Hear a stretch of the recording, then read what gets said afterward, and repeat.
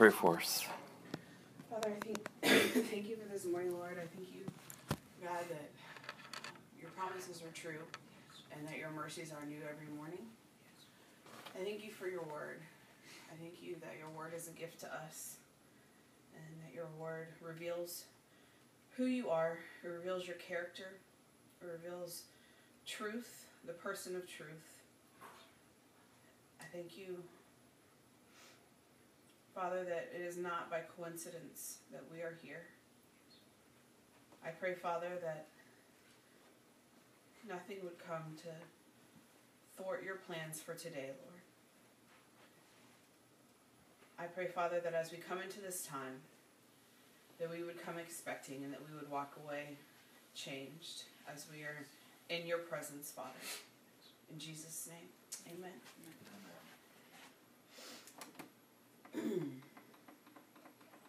Hopefully all this will work this morning. Hallelujah. So now that we walked around by faith, let's release the glory of the Lord in this place. Hallelujah. Anybody want the glory of the Lord in this place? Come on, say, God, we want your glory. Come on, open up your mouths and say, God, we want your glory. Come on, tell them, God, we want your glory. We want your manifested presence, your power. Come on, petition the Lord for his glory in this place. Hallelujah. Hallelujah. Bless your name, God. Come on, let's share your glory. Your glory. We want the more of your glory. Anybody want his glory? Pour out on us your glory. Your glory. Your glory. We want the more of your glory. Pour out on us your glory. Your glory. Your glory. Come on, say your glory. Your glory. We want the more of your glory. Pour out on us your glory. Pour it out on us. Come on, say it again, your glory. Your glory. We want the more of your glory. Pour out on us your glory. Your glory. Your glory. Pour your spirit, Lord, out. Oh, yes, Lord. My desire to see your face. Pour it on me. Pour your spirit, Lord, out. Oh, yes, Lord. I want my desire to see your face. Your glory.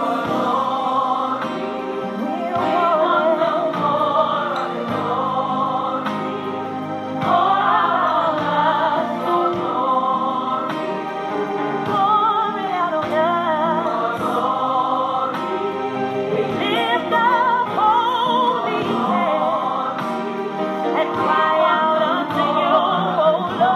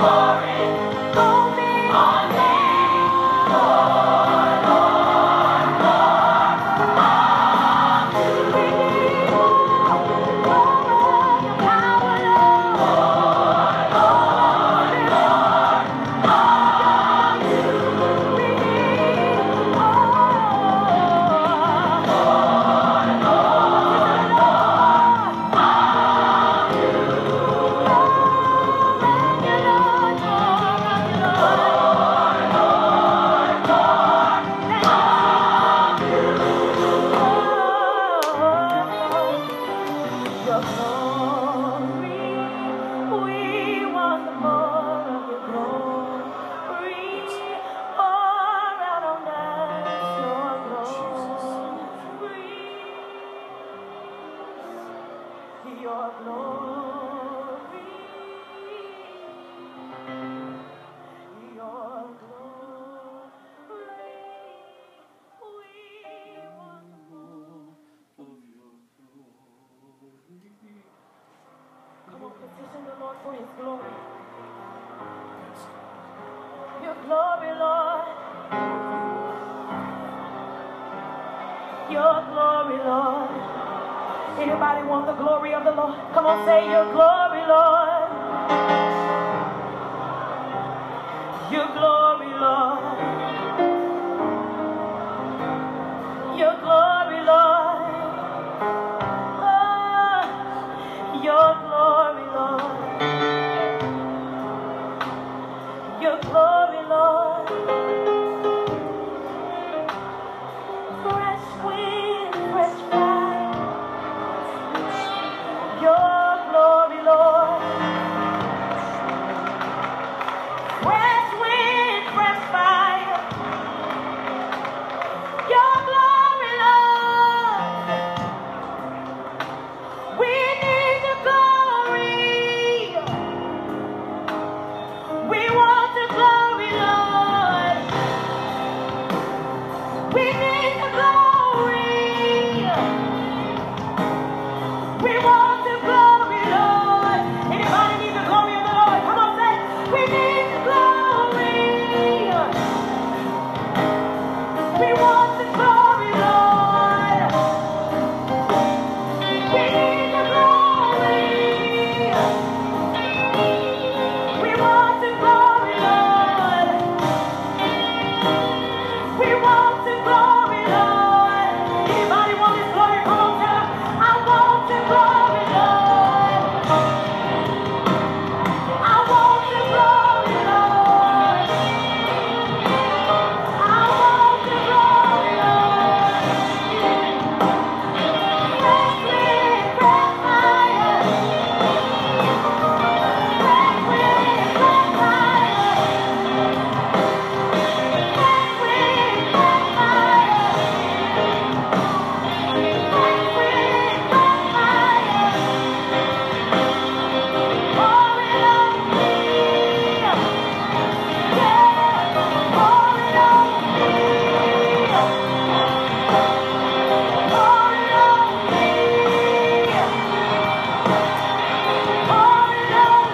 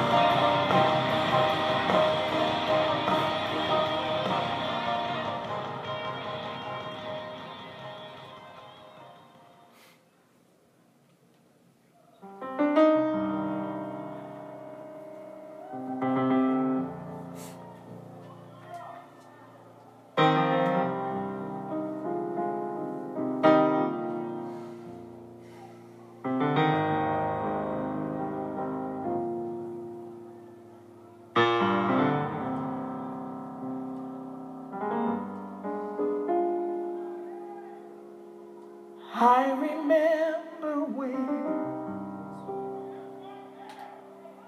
I told God, yes, I was eager to do what He told me to in obedience.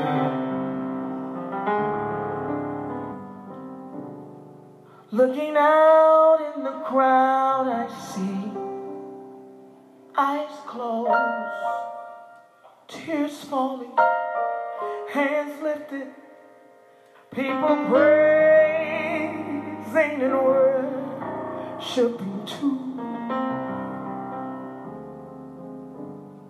They didn't see me, they only saw you. It felt good, but something was missing. See, I'm empty inside, and I'm wondering why. Will I ever feel what they felt from me? I didn't know the price of yes.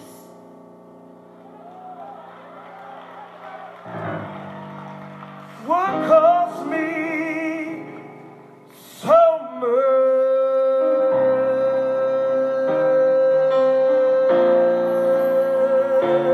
I've been broken and bruised, wondering will I still use, crying out to you, got nothing left to lose.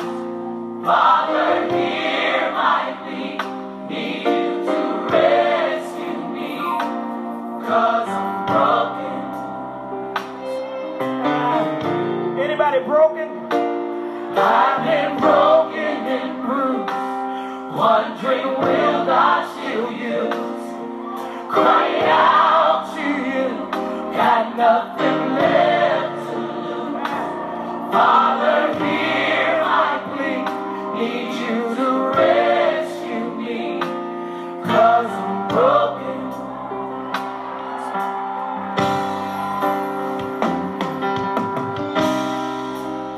I've got something to say, not sure where I start.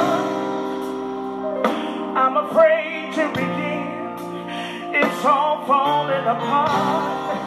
See, I thought because I was working for you, everything wrong you would undo, but it wasn't quite true. It's hard to admit that I can't feel you like I used to, 'cause I'm in ministry and I'm messed up. I'm confused with no one to talk to. I need a breakthrough. I need a breakthrough. 'Cause this is the thing you've anointed me to do. I'm broken. Wondering will I see you. I'm crying out to you. I ain't got nothing left to lose. Father, hear my plea. Need you to rescue me. 'Cause I'm broken.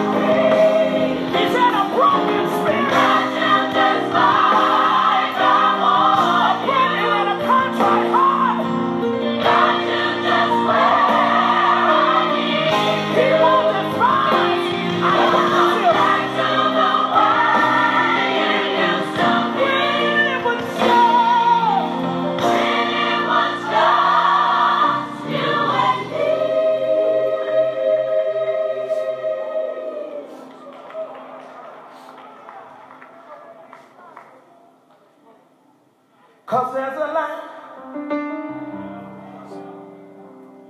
left in you to do for me. Now that you're broken,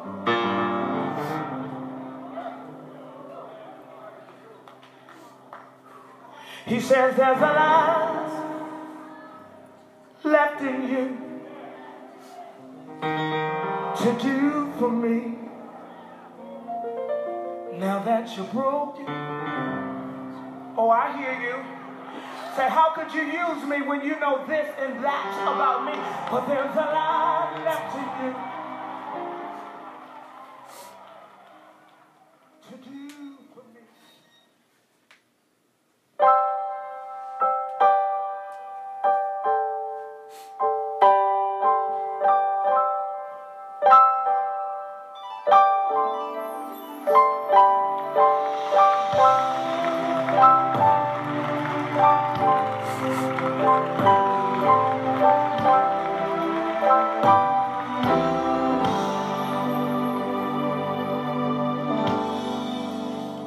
Here I am. I come before your face, oh Lord, to give you worship. You're the only one that I adore.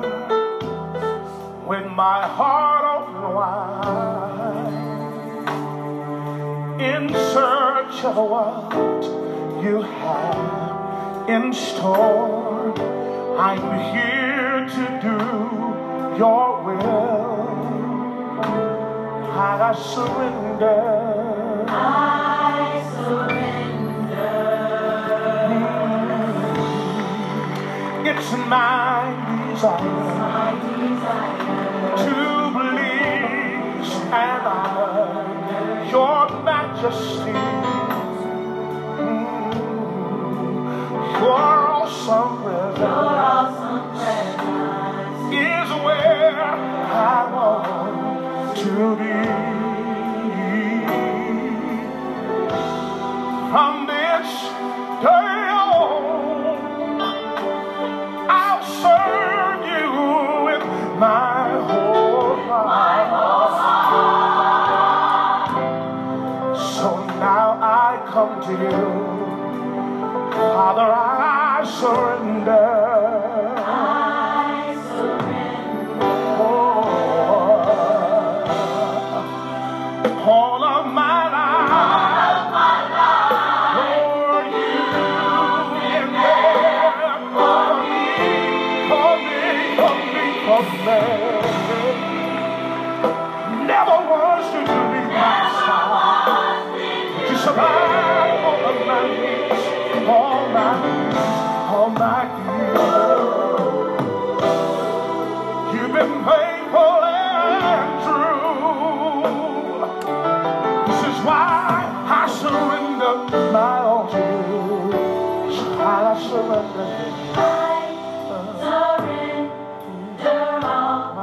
My whole life to you. Surrender all.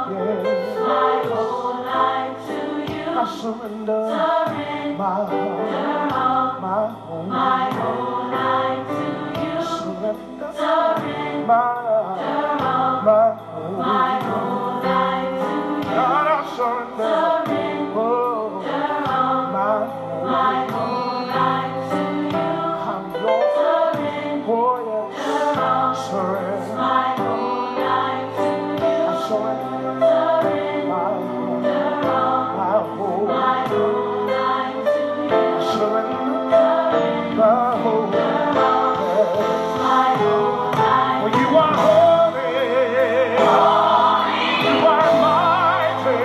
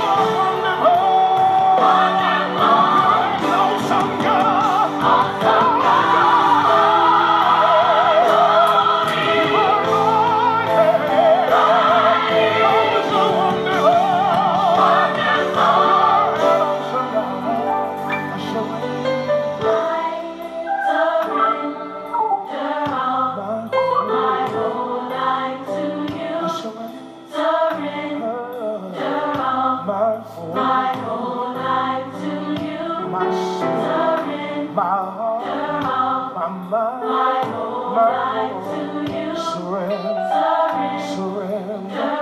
With my hands to surrender. With my spirit surrender. My whole life to you. You can have it all. You can have it all. My whole life to you. I'm yours, Lord. My whole life to you. Surrender. My whole life. 'Cause you are holy. You are mighty. You're wonderful. You're an awesome God. You are holy. You are mighty. You are wonderful. You're an awesome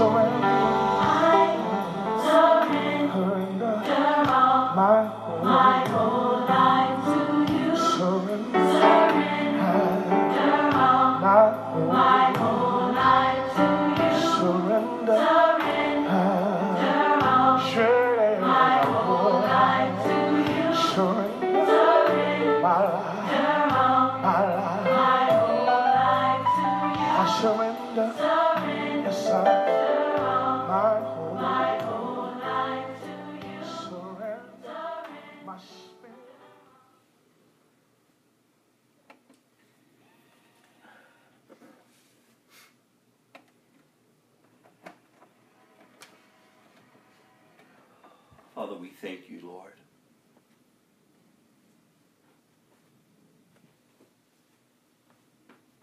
God, that your word says that you are for us and not against us. That your mercies are new every morning. That your love endures forever. I pray for each of us today, God, as we open your word, God, that we would, Father, be attentive to hear and obedient to respond.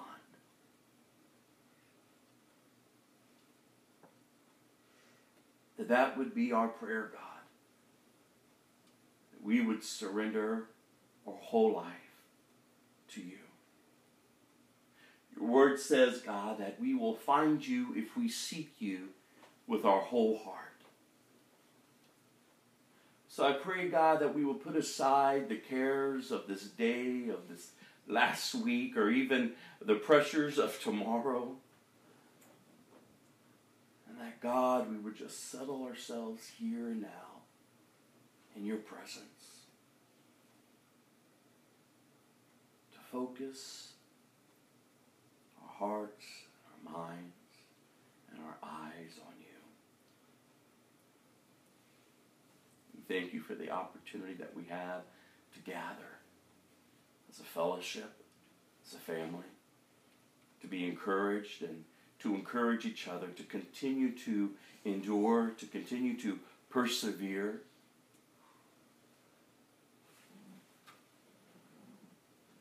Thank you, God, that we can rest assured that you know the plans that you have for each of us, God. Plans to prosper us and not to harm us. Plans to give us a hope and a future. We pray for Gilda today as she is not feeling well and is not with us, God, that you would strengthen and heal her body. And Father, as she is resting, God, that you would just comfort her and strengthen her and give her peace. We pray this in Jesus' name. Amen.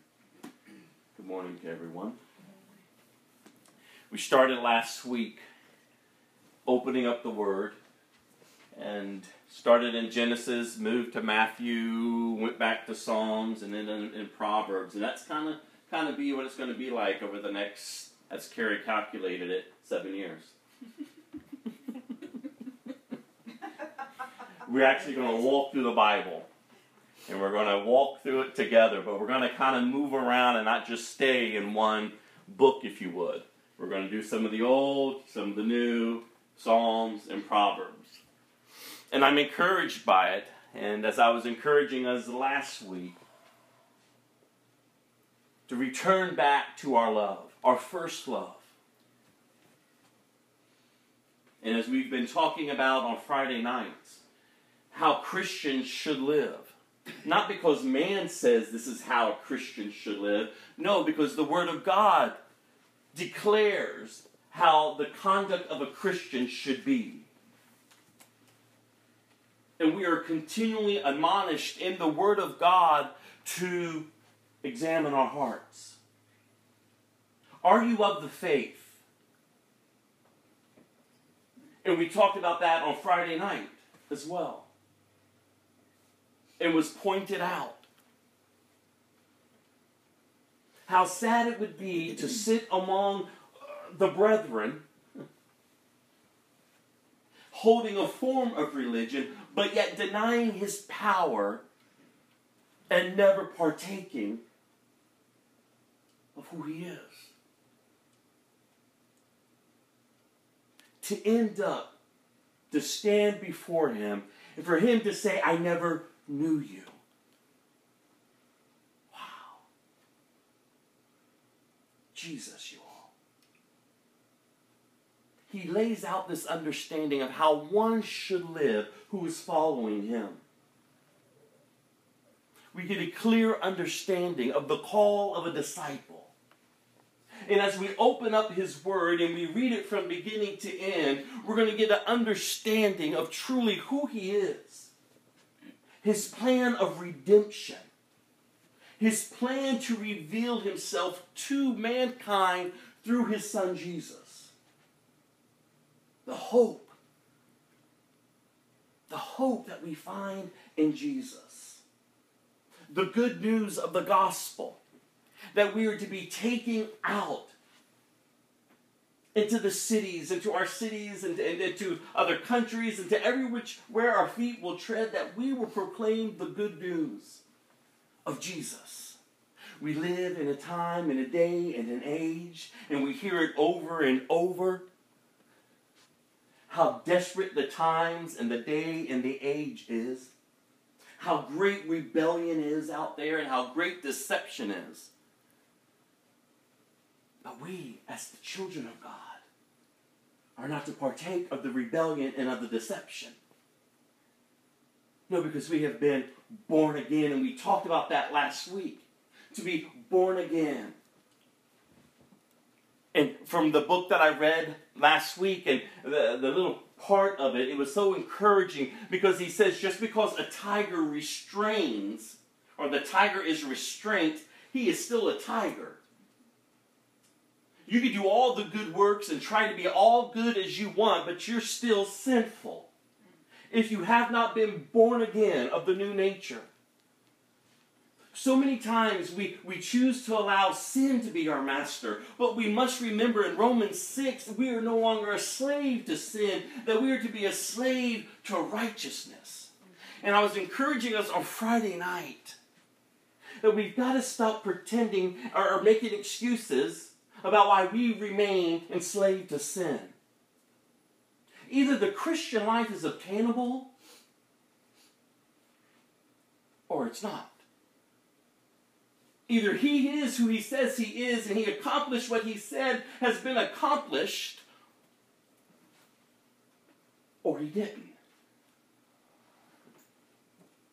I choose to believe, and I hope that you have chosen to believe, that what he came to do, he accomplished. And who he says he is, he is. And the hope that we have to live a life born of a new nature. Like the author wrote last week when I was reading, he says it is the born again life is like of the caterpillar. It dies. But yet in that death springs forth such a newness of life. butterfly no longer crawls. What it used to do, it doesn't do any longer because it's a whole new creation. And so it is with a Christian. So it is with a Christian. We are not to partake of the things we used to partake of. And I know each of us still has the old man inside. The Bible even says that the flesh and the spirit, they war against each other. Oh, but greater is he that is in you than he that is in this world. And he gives us what we need. The Word of God says in 2 Peter that he's given us everything we need to live a godly life. And if we would add, and if you go and you read 2 Peter, as I was reading it to you on Friday night, go back and read to that what you will add to your faith. And if you add these virtues and attributes to your faith, you will not fall away. You will mature. And that's what it's about, maturing. Not perfection, but maturing. It's about recognizing when the old man is screaming at you, when the old man is presenting you itself to react in, that you consider yourself dead, but alive in Christ. Now how then should I live? Not of the old, but of the new. And I encouraged us last week that we are to live lives in complete union with God. Remember, I ended it last week with God with us. And I encouraged each of you to go this week and live as such. God with you. God with you. God with you. We read last week of how he created man.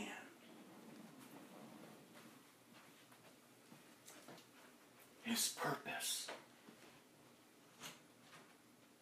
To have a people that he will call his own, and that they in return will call him their God.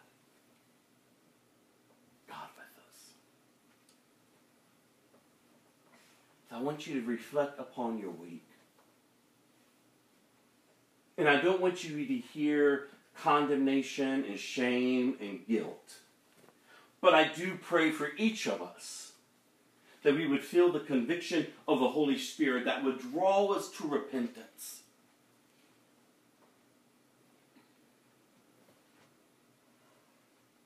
What sin did you go back to this week? What choices did you make that didn't honor him?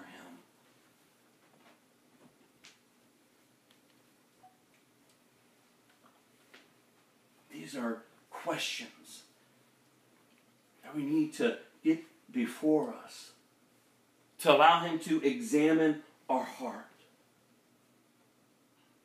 See, we can't continue just to play the game or play Christianity. No, we've got to be Christians. We've got to choose each and every single day and throughout our day to honor him. The sin that we have found ourselves captivated by is the sin that we've given ourselves to because we chose to. And it's not because of what others did to us. It's not because of anything else, but because we chose to submit to that. We choose. No one can force us. We choose how we will act and what we give ourselves to. We choose to be our own God. To be God. Over our lives and possibly even over others. But that is not our place. Nor should it continue to be our place.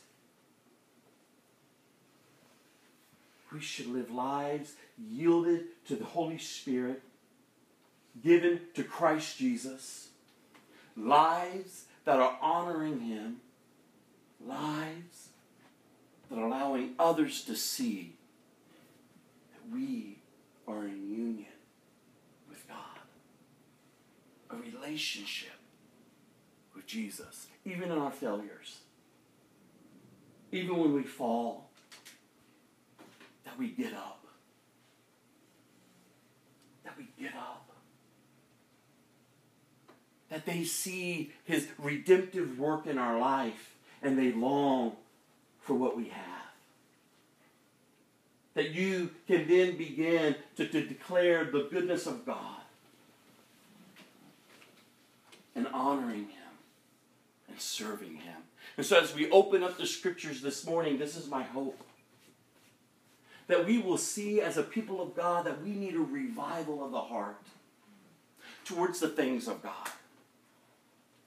Towards the things of God. And not seeking the things of this life to fill us. Not seeking the emotional drama to fulfill us. But truly seeking Him to complete us. Because in Christ, there's nothing missing. There's nothing broken. And I've been encouraging us in that. Do you see yourself in that position, in Christ? Because that's where the Bible says a believer is. In Christ. Or do you see yourself still broken? Are you living out of your brokenness? Are you living out of your past? Are you living out of the unforgiveness? Are you living out of the lust? Are you living out of whatever it is that you're living out of that defines you in brokenness? Don't settle for brokenness, you all. When Christ has come to heal your every wounds, to set you free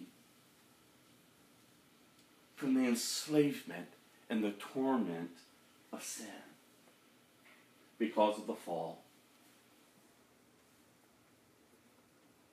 Sin, rebellion towards God.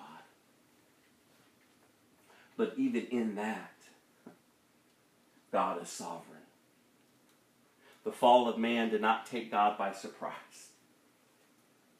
You see, the plan of redemption was already in place even before the creation of the earth and of the world.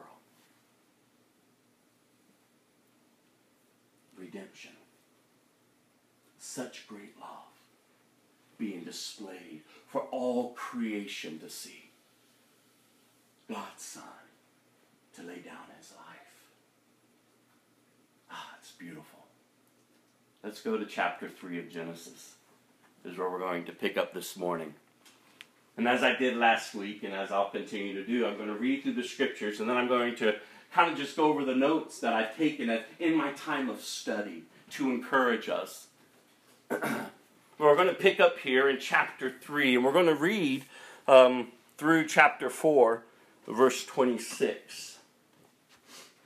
So bear with me as we go through this. The serpent was the shrewdest of all the wild animals the Lord God had made. One day He asked the woman, "Did God really say you must not eat the fruit from any of the trees in the garden?"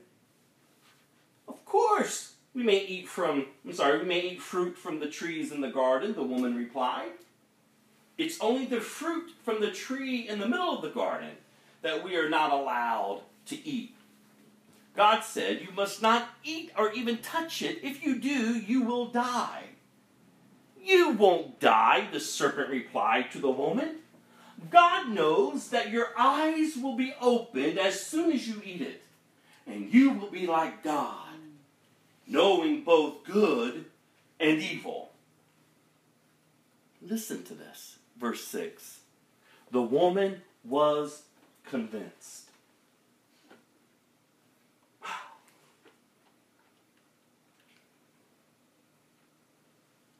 She saw that the tree was beautiful and its fruit looked delicious, and she wanted the wisdom it would give her. So she took some of the fruit and ate it. Then she gave some to her husband who was with her, and he ate it too. At that moment, their eyes were open, and they suddenly felt shame at their nakedness. So they sewed fig leaves together to cover themselves. Wow. Adam and Eve. They had a beautiful relationship with God. And yet, they chose to go their way. They were convinced by what the enemy lured them into that it would be better for them to rule themselves. And isn't it funny that we see that once they bid in and they gave in to what they chose to do, right away they felt the shame. And they tried to cover it up. It's no different than what we do.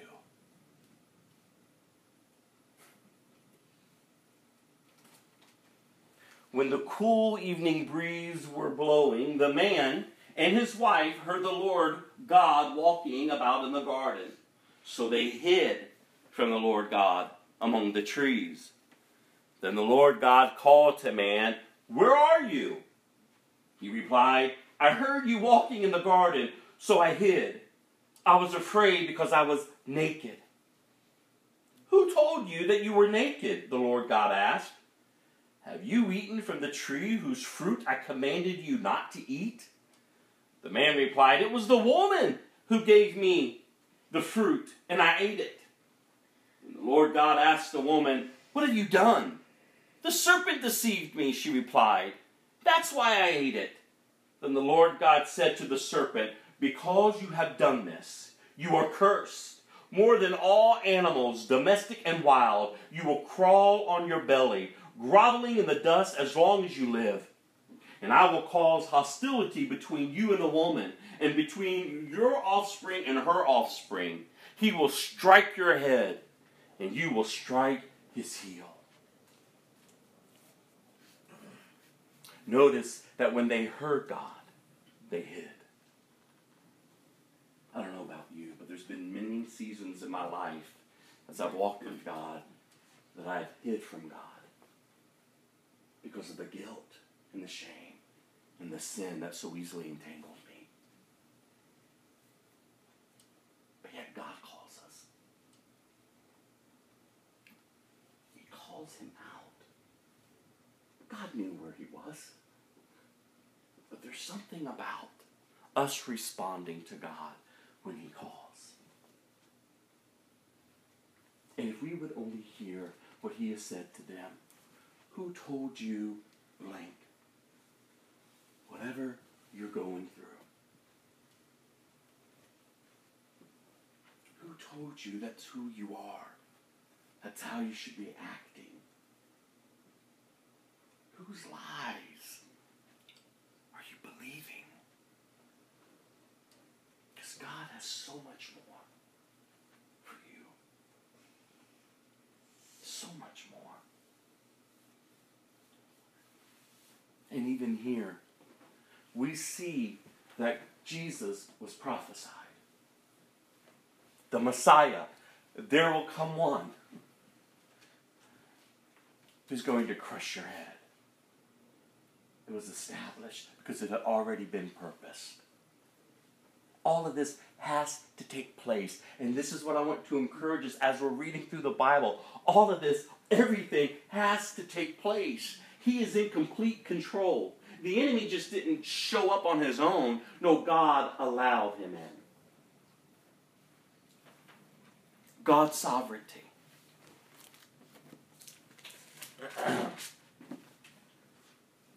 Then he said to the woman, "I will sharpen the pain of your pregnancy, and in pain you will give birth, and you will desire to control your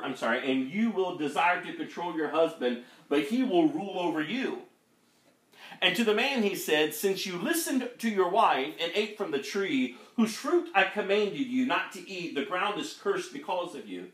In your life you will struggle, all of your life you will struggle to scratch a living to scratch a living from it. It will grow thorns and thistles for you, though you will eat of its grains. By the sweat of your brow you will have food to eat until you return to the ground from which you were made. For you were made from dust, and to dust you will return. Then the man Adam named his wife Eve, because she would be the mother of all who lived. And the Lord God made clothing from animal skins for Adam and his wife. And then the Lord God said, "Look, the human beings had become like us, knowing both good and evil. What if they reach out, take fruit from the tree of life, and eat of it? Then they will live forever." So the Lord God banished them from the Garden of Eden, and he sent Adam out to cultivate the ground from which he had been made. After sending them out, the Lord God stationed mighty cherubim to the east of the Garden of Eden, and he placed a flaming sword that flashed back and forth to guard the way to the tree of life. Wow. Consequences of our sin. And I've been reminded this week of the scripture where it says, throw off the sin that so easily entangles you. Throw it off. You already have the victory over it, so throw it off. But even in the throwing it off, understand there's always consequences to our actions. Always consequences. But don't allow the consequences of the actions to keep you holding back from God. No, pursue him. Seek him. We now pick up in chapter 4. Now Adam had sexual relations with his wife Eve, and she became pregnant. When she gave birth to Cain, she said, "With the Lord's help, I have produced a man." Later, she gave birth to a brother and named him Abel. To his brother, named him Abel. When they grew up, Abel became a shepherd, while Cain cultivated the ground. When it was time for the harvest, Cain presented some of the crops as a gift to the Lord. Abel also brought a gift, the best of the firstborn lambs from his flock. The Lord accepted Abel and his gift, but did not accept Cain and his gift. This made Cain very angry, and he looked dejected. "Why are you so angry?" the Lord asked Cain. "Why do you look so dejected? You will be accepted if you do what is right. But if you refuse to do what is right, then watch out. Sin is crouching at your door, eager to control you. But you must subdue it and be its master." One day, Cain suggested to his brother, "Let's go out into the fields." And while they were in the field, Cain attacked his brother Abel and killed him. Afterward, the Lord asked Cain, "Where is your brother? Where is Abel?" "I don't know," Cain responded. "Am I my brother's guardian?" But the Lord said, "What have you done? Listen, your brother's blood cries out to me from the ground. Now you are cursed and banished from the ground which has swallowed your brother's blood. No longer will the ground yield good crops for you, no matter how hard you work. From now on you will be homeless, wanderer on the earth." Cain replied to the Lord, "My punishment is too great for me to bear. You have banished me from the land and from your presence. You have made me a homeless wanderer. Anyone who finds me will kill me." The Lord replied, "No, for I will give you a sevenfold punishment to anyone who kills you." Then the Lord put a mark on Cain to warn anyone who might try to kill him. So Cain left the Lord's presence and settled in the land of Nod, east of Eden. Cain had sexual relations with his wife, and she became pregnant and gave birth to Enoch. Then Cain founded a city which he named Enoch after his son. Enoch had a son named Irad. Irad became the father of Mejuel. Mejuel became the father of Methuselah. Methuselah became the father of Lamech, and Lamech married two women. The first was named Adah, and the second one was Zillah. Adah gave birth to Jabal, who was the first of those who raised livestock and lived in tents. His name was Jubal, the first of all who played the harp and the flute. Lamech's other wife, Zillah, gave birth to a son named Tubal-Cain, who became an expert in forging tools of bronze and iron. Tubal-Cain had a sister named Naamah. One day Lamech said to his wives, Adah and Zillah, hear my voice. Listen to me. You wives of Lamech, I have killed a man who attacked me, a young man who wounded me. If someone who kills Cain is punished 7 times, then the one who kills me will be punished 77 times. Adam had sexual relations with his wife again and gave birth to another son. She named him Seth, for she said, God has granted me another son in place of Abel, who Cain killed. When Seth grew up, he had a son and named him Enosh. At that time, people first began to worship the Lord by name. Genesis chapter 3 and 4. What can we take away from it? Well, we see here that the serpent has deceived. He twists God's word, and then he entices us, as he does then, as he does today, as he did then, to go our own way. From the fall, not only have we been separated from God, and we're no longer in union with him before we come to Jesus, mankind not only has separated, but mankind has now inherited the understanding between good and evil. But if you have not accepted Jesus, it doesn't matter how good you do or how much good you know, because there's a lot of good people going to hell, separated from God for eternity. You see, God has made provision for mankind through the blood of Jesus. Just as God covered Adam and Eve with the skins of the animals that he'd slain. That first blood that was spilled was only a sign of the blood that would come to cover all sin through Jesus. And so we have hope in Christ. We have hope in the Messiah. We have hope in Jesus to be restored back to God. To no longer to partake of the nature in which we have been born into, but now to partake of the nature that we have been born into because of Christ and accepting him. It amazes me as I read this account that the enemy didn't entice Eve to eat of the tree of life first. He enticed her to eat of the tree of good and evil. As I sit and I ponder that, I thought, you would have thought that he would have maybe given her the opportunity to eat that, and then given her the opportunity to eat the fruit of good and evil. Because then she would live forever, and then she would know good and evil, and she would have the understanding and be God herself. But God's sovereignty. See, God only allows the enemy to go so far as he did with Job. He enticed Eve to become like God. To know the things that God knows. Enticed her as if God was holding something back from her. And she was convinced, the Bible said. She was convinced to go her way.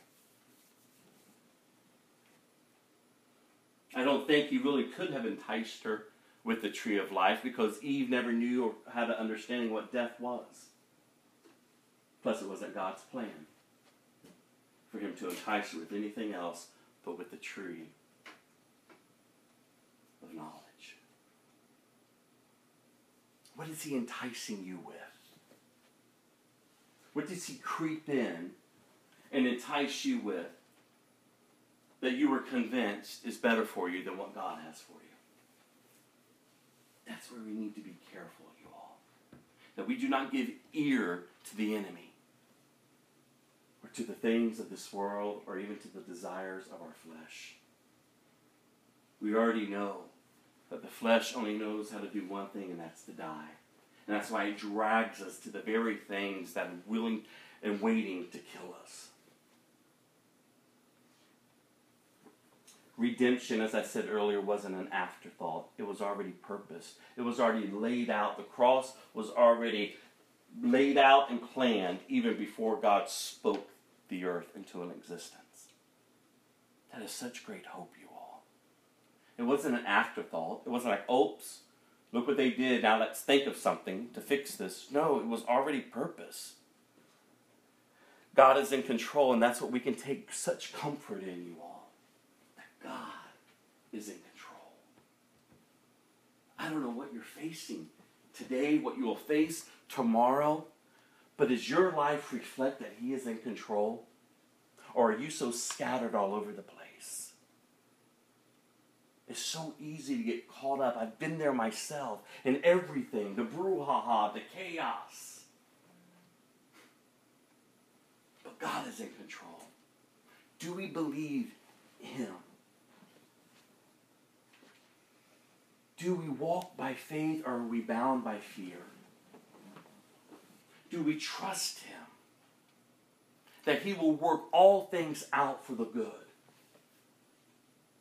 for those who love Him and are called according to His purpose? Do we trust the fact that no matter what is pressing up against us, it cannot crush us? That no matter what comes against us, that God is for us.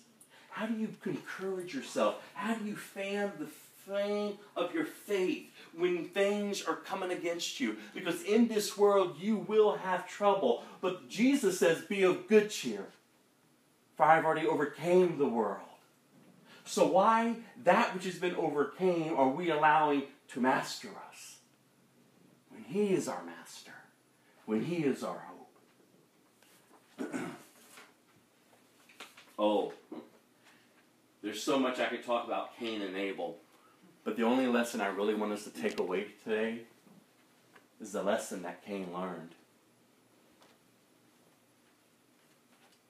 God said, if you do what is right, will you not be accepted? Listen to that. If you do what is right. But if not, sin is crouching at your door. This is from the beginning, you all. God is making it plain to mankind. Sin is crouching at your door, and its desire is to master you. I love the word from that translation I read from, to subdue you. But you, God says, must master it. I want you to think about that as you go through your week. Sin is crouching at your door. Its desire is to subdue you, to master you. But you must master it.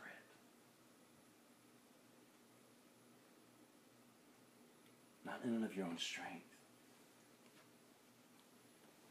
but in the power and the provision that God has given you through the Holy Spirit.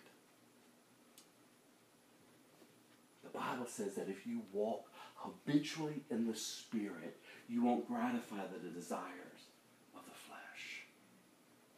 That your new life in Christ is a life dependent upon Him. No matter how hard I strive, no matter how hard you strive to do good, we can't. But as we seek Him, as we apply the Word of God to our lives, you just can't be a hearer of the Word. You have to be a doer of it. The Word has to be put in action into your life. If not, what life do you have then but the life you knew before Christ? The ugliness of your ways. Did you put it into practice? And that God will be glorified. Subdue sin. Master it. It's under your feet. It's not what you identify any longer with.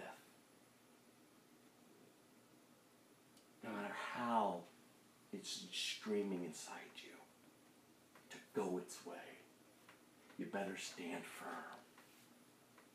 The Bible says He makes a way out of every temptation. I want us to think about that. of every temptation He makes a way out of. That's why we must learn. Learn to be still and to know that He is God.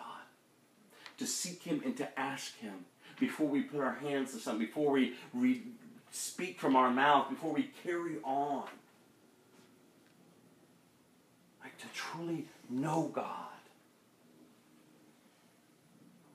Like from the beginning, God is laying this out for us to have an understanding. And look, did you see how this scripture ended? I love how it ended. It says here, it declares that at this time men began to call on the name of the Lord. Praise God. That was such hope when I read that last portion of scripture. No matter how far man has gone. And we'll see that all throughout scripture. No matter how far man has gone on their own, God still shows up and draws man to Himself. And throughout every generation, there has been a remnant of people who have called upon the name of the Lord. Praise God. That is such hope. And you're going to see it. If you haven't ever read through the Bible before, you're going to see it as we're reading through it. Mankind draws to God. And if for whatever reason they decide to go back their own way, they didn't learn from the last time, so they go right back around. But God is relentless in His love for us, to continue to reveal Himself to us. I mean, even in the end, in Revelation, we read that even in the end, when all hell is hitting this earth, God is trying to reveal Himself to mankind, but mankind will scream back with their fists raised, "You're not God."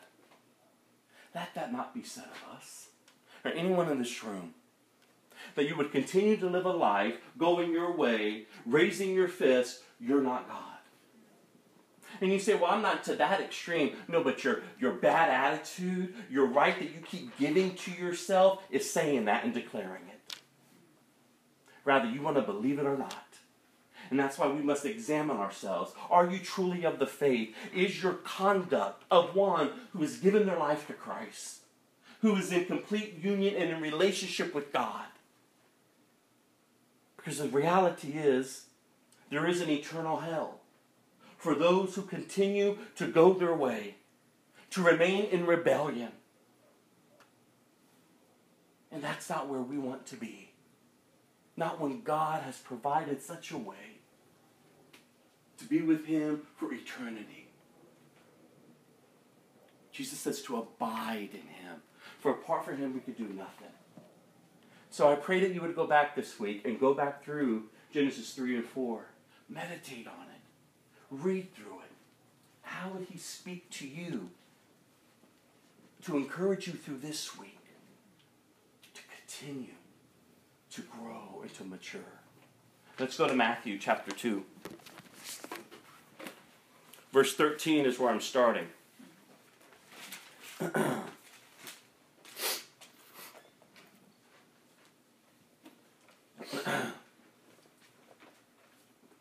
After the wise men were gone, an angel of the Lord appeared to Joseph in a dream. "Get up! Flee to Egypt with the child and his mother." And the angel said, "Stay there until I tell you to return, because Herod is going to search for the child to kill him." That night Joseph left for Egypt with the child and Mary, his mother, and they stayed there until Herod's death. This fulfilled what the Lord has spoken. Through the prophet, "I called my son out of Egypt." Herod was furious.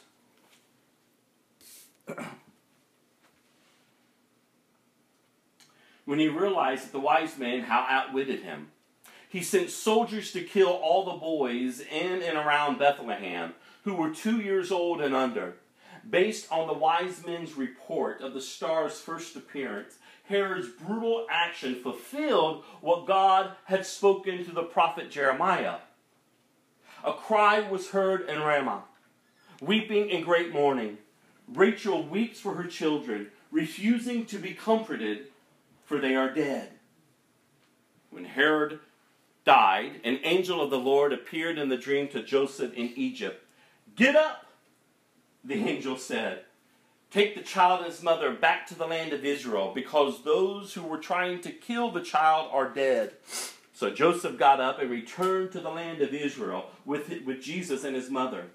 But when he learned that the new ruler of Judea was Herod's son Archelaus, he was afraid to go there.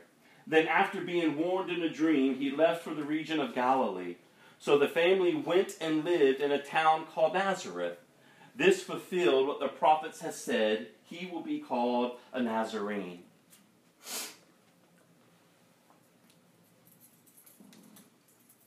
Joseph, you all.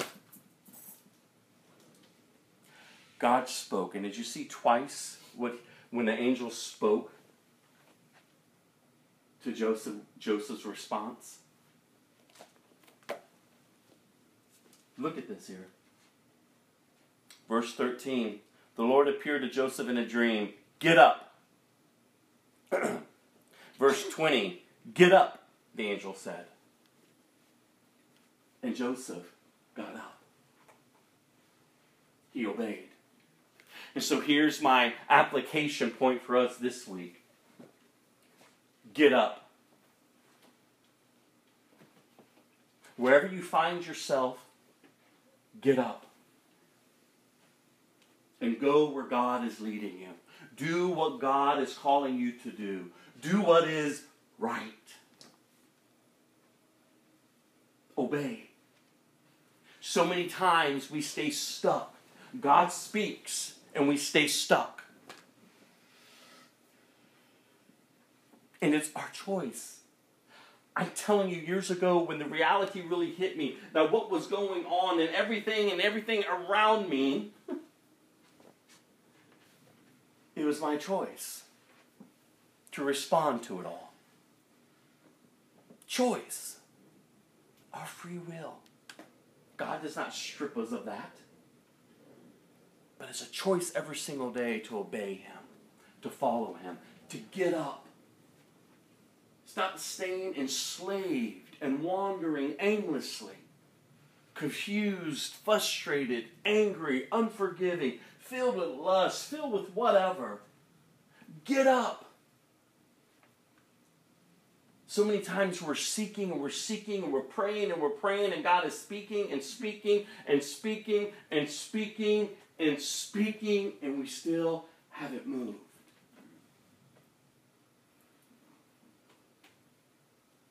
I remember years ago when God spoke so clear to my heart, be quiet.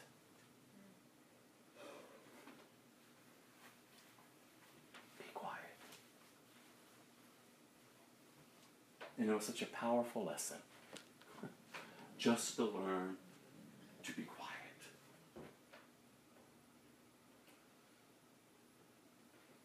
Just be quiet. Stop complaining. Stop fault finding. Stop murmuring, Rob. Be quiet. Wow.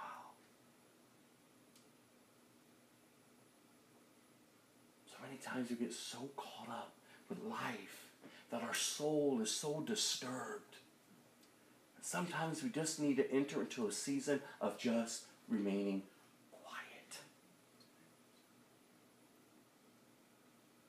Find rest, O my soul, in God and in God alone. We get so worked up. Can't we see? That's exactly what the enemy wants. That's exactly what the world wants. That's exactly what the flesh wants, is to get us so stirred up. Joseph could have got so stirred up with all the events that were taking place. But when he was told to get up, he got up. He obeyed. In those days, John the Baptist came. And I'm going to read through verse 6 of chapter 3. In those days, John the Baptist came to the Judean wilderness, and began preaching. His message was, repent, of your sins and turn to God, for the kingdom of heaven is near. The prophet Isaiah was speaking about John when he said, he is the voice shouting in the wilderness, prepare the way for the Lord's coming, clear the road for him. John's clothes were woven from coarse camel hair, and he wore a leather belt around his waist. For food he ate locusts and wild honey. People from Jerusalem, from all of Judea and all over Jordan Valley went out to see and hear John. And when they confessed their sins, he baptized them in the river Jordan. And yet again, we see God's sovereignty in all the matters we just read.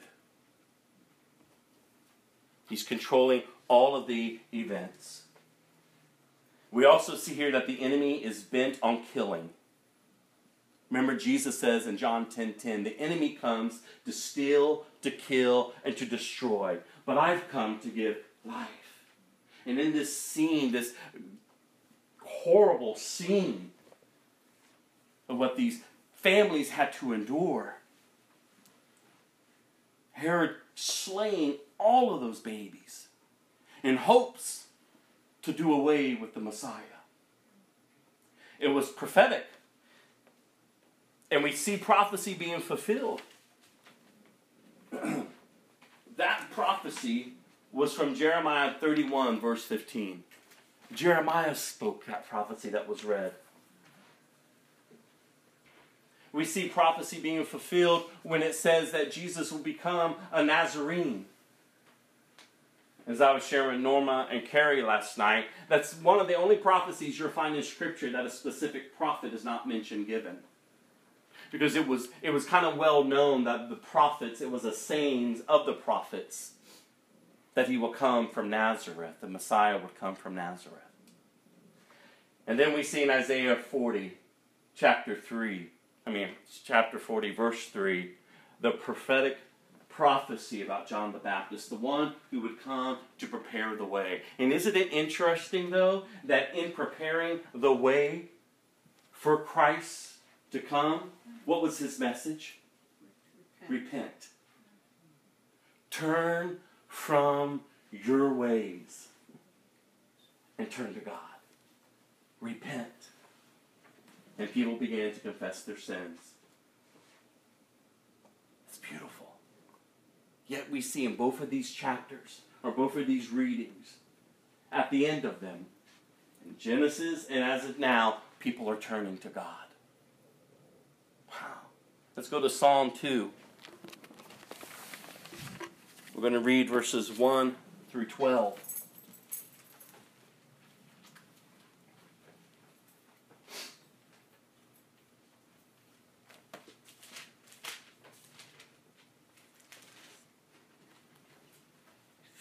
And again, I would encourage you to take time this week and go back through the verses of Matthew. But in Psalm 2, why are the nations so angry? Why do they waste their time with futile plans? The kings of the earth prepare for battle. The rulers plot together against the Lord and against his anointed one. Let us break their chains, they cry, and free ourselves from slavery to God. Wow. But the one who rules in heaven laughs. The Lord scoffs at them. Then in anger he rebukes them, terrifying them with his fierce fury.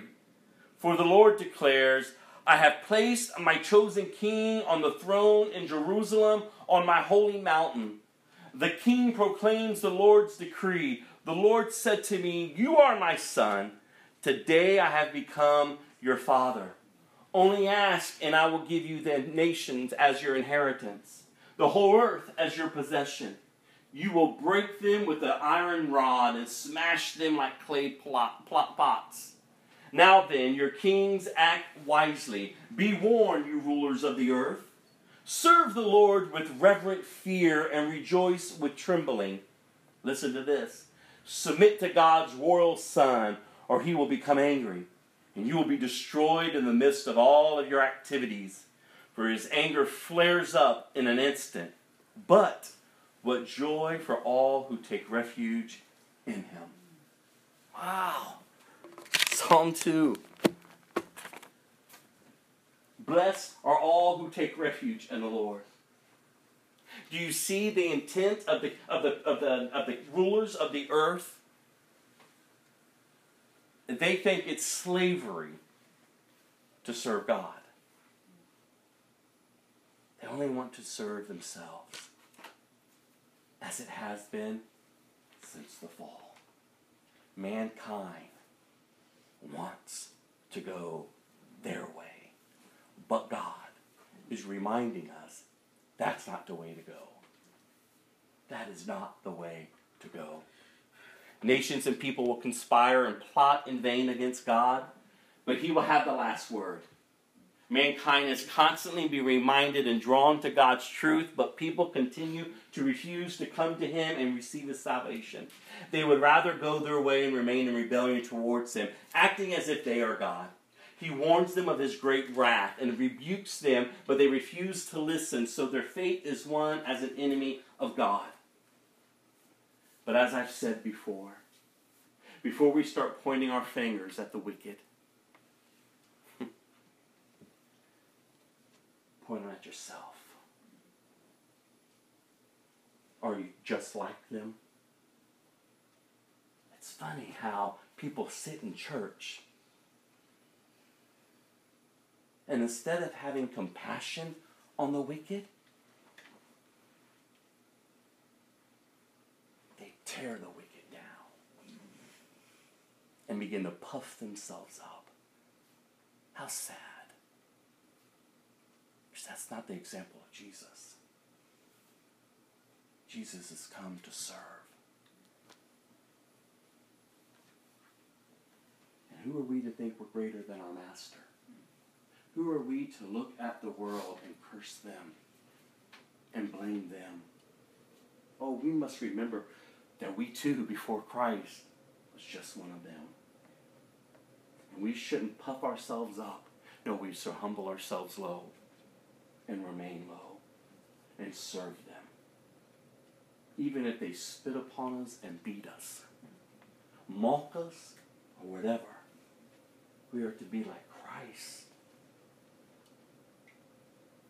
And isn't it interesting that when he was being beaten, when he was being spit upon, when chunks of flesh were being ripped out of him, he said not a word.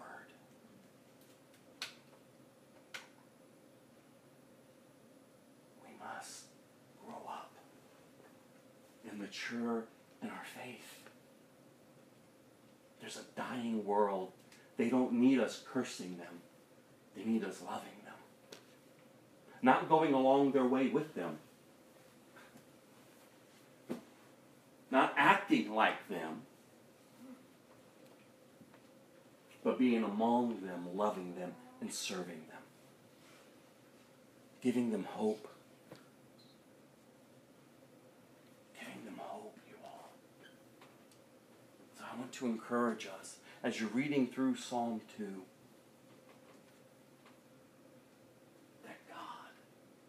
listen to the hope. Blessed are all who take refuge in the Lord. Do not be like the wicked who are in rebellion towards God. Take refuge in him. And in that refuge, don't point your finger at the wicked. No, seek God for how you can love them. How you can encourage them. Don't grow weary in doing good. Did y'all hear that? That's what Scripture says. Don't grow weary in doing good, for in due time. For in due time. So many times we have too many conditions on our serving others. And we need to get rid of that attitude. I've been there multiple times. A lot of you know, there's many times in my life, discouragement is my biggest downfall. I can grow so discouraged, I'm ready to throw my hands up and say, God, it is not even worth it. It's exhausting.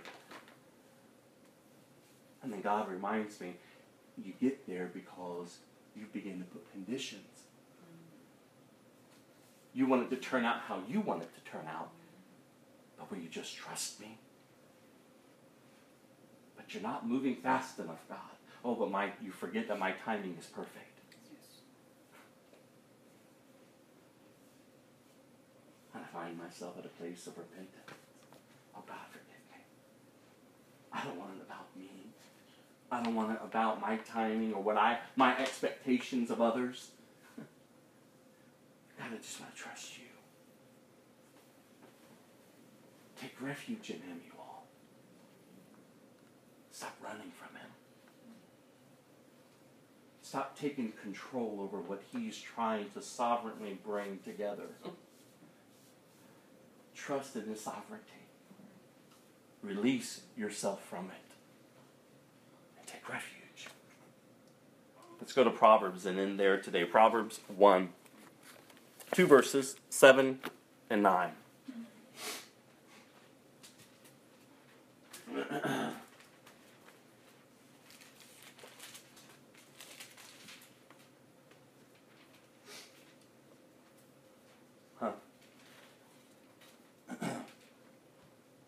Fear of the Lord is the foundation of true knowledge, but fools despise wisdom and discipline. My child, listen when your father corrects you. Don't neglect your mother's instruction. What you learn from them will crown you with grace and be a chain of honor around your neck. As I read these few verses here, I became so broken over families. Over our generation that's coming up. And how they refuse correction, how they refuse discipline. How families have been stripped apart. How families are trying to be redefined. And all along, our children are suffering. Our youth is paying the price of our foolishness as adults. And we're handing them over to complete rebellion and hell. How sad. But we can find hope as the church in Christ. And we can find hope as Christians to begin to offer and extend to broken families and broken children hope. They need to see it in us. If the children are not seeing it in us, then our religion is of no use. If they cannot see that there is hope in Christ through our lives, through our actions, through even our failures, then what are we offering them? And if we're not correcting, if we're not disciplining, then what are we doing? We've got to be the people of God, who are honoring God, who are honoring families, who are trusting in God.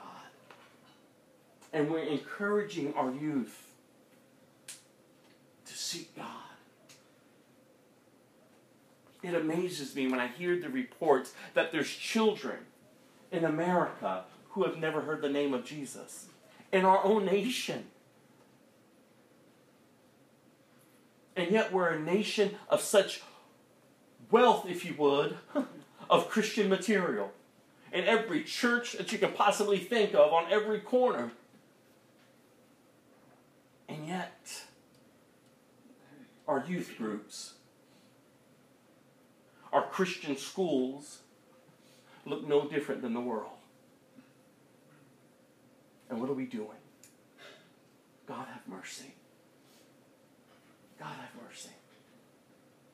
Oh, that we would take refuge and we would find hope in Christ.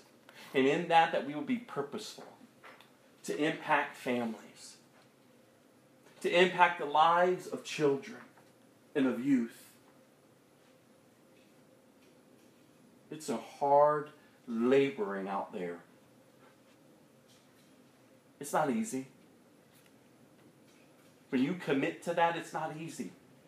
You will find yourself drained and exhausted, broken from what you see going on. But we can't give up. And we can't continue to curse them. And we can't continue just to say what we want to say and get so entangled with it. No, we can be involved, but we have to be on the outside. Not becoming enslaved to what's going on the inside. We have to be the hope that is crying out into the wilderness.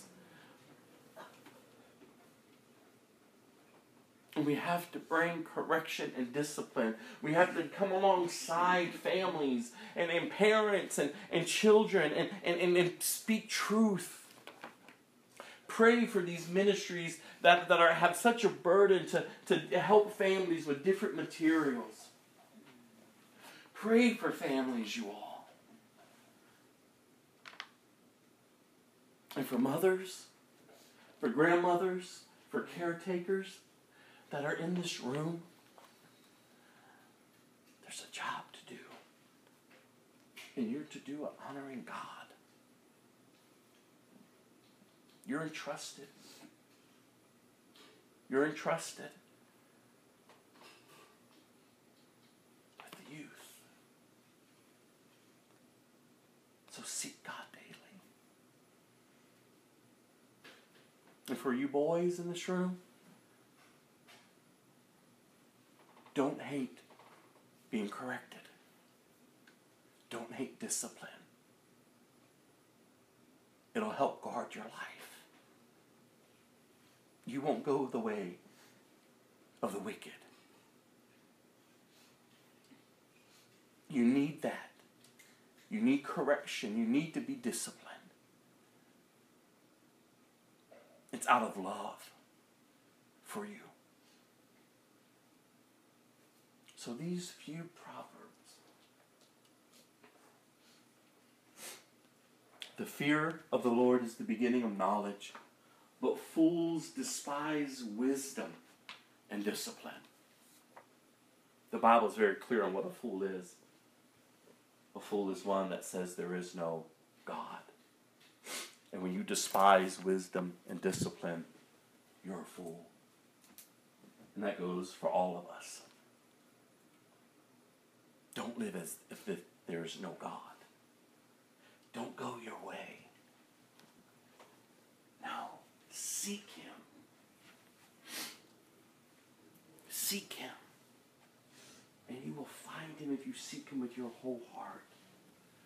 God is revealing Himself to us yet again. He's drawing us to Himself. The question is how are we responding? Think about that as you go from this place this week. God with you. Think about it. Am I still choosing my way? Or am I choosing to surrender to His way? Death is never easy. Dying to self is not easy. But it's a choice that must be made in order to honor God. Others are watching. And I'm going to close with this reminder of what the Scripture says. And we've talked about this before here. Scripture doesn't tell us to stay away from the wicked, from the lost. They need us among them to be the light. The only group of people that Scripture warns Christians to stay away from are those who say that they're Christians and their conduct does not follow suit. The Bible says to have nothing to do with those who say that they are of God, but they deny His power. Don't even eat with such a person. Examine our hearts, you all. Don't hold a form of religion. Just don't do the works. Religion does not save you. Christ saves you. Amen. Jesus saves you. Amen. Faith in Christ and in Christ alone keeps you. Turn to Him. Repent of your ways. And honor Him in all you say and do. Allow your conduct to become that of one who is in right standing with God. So don't beat yourselves up. Don't wallow around in shame and condemnation.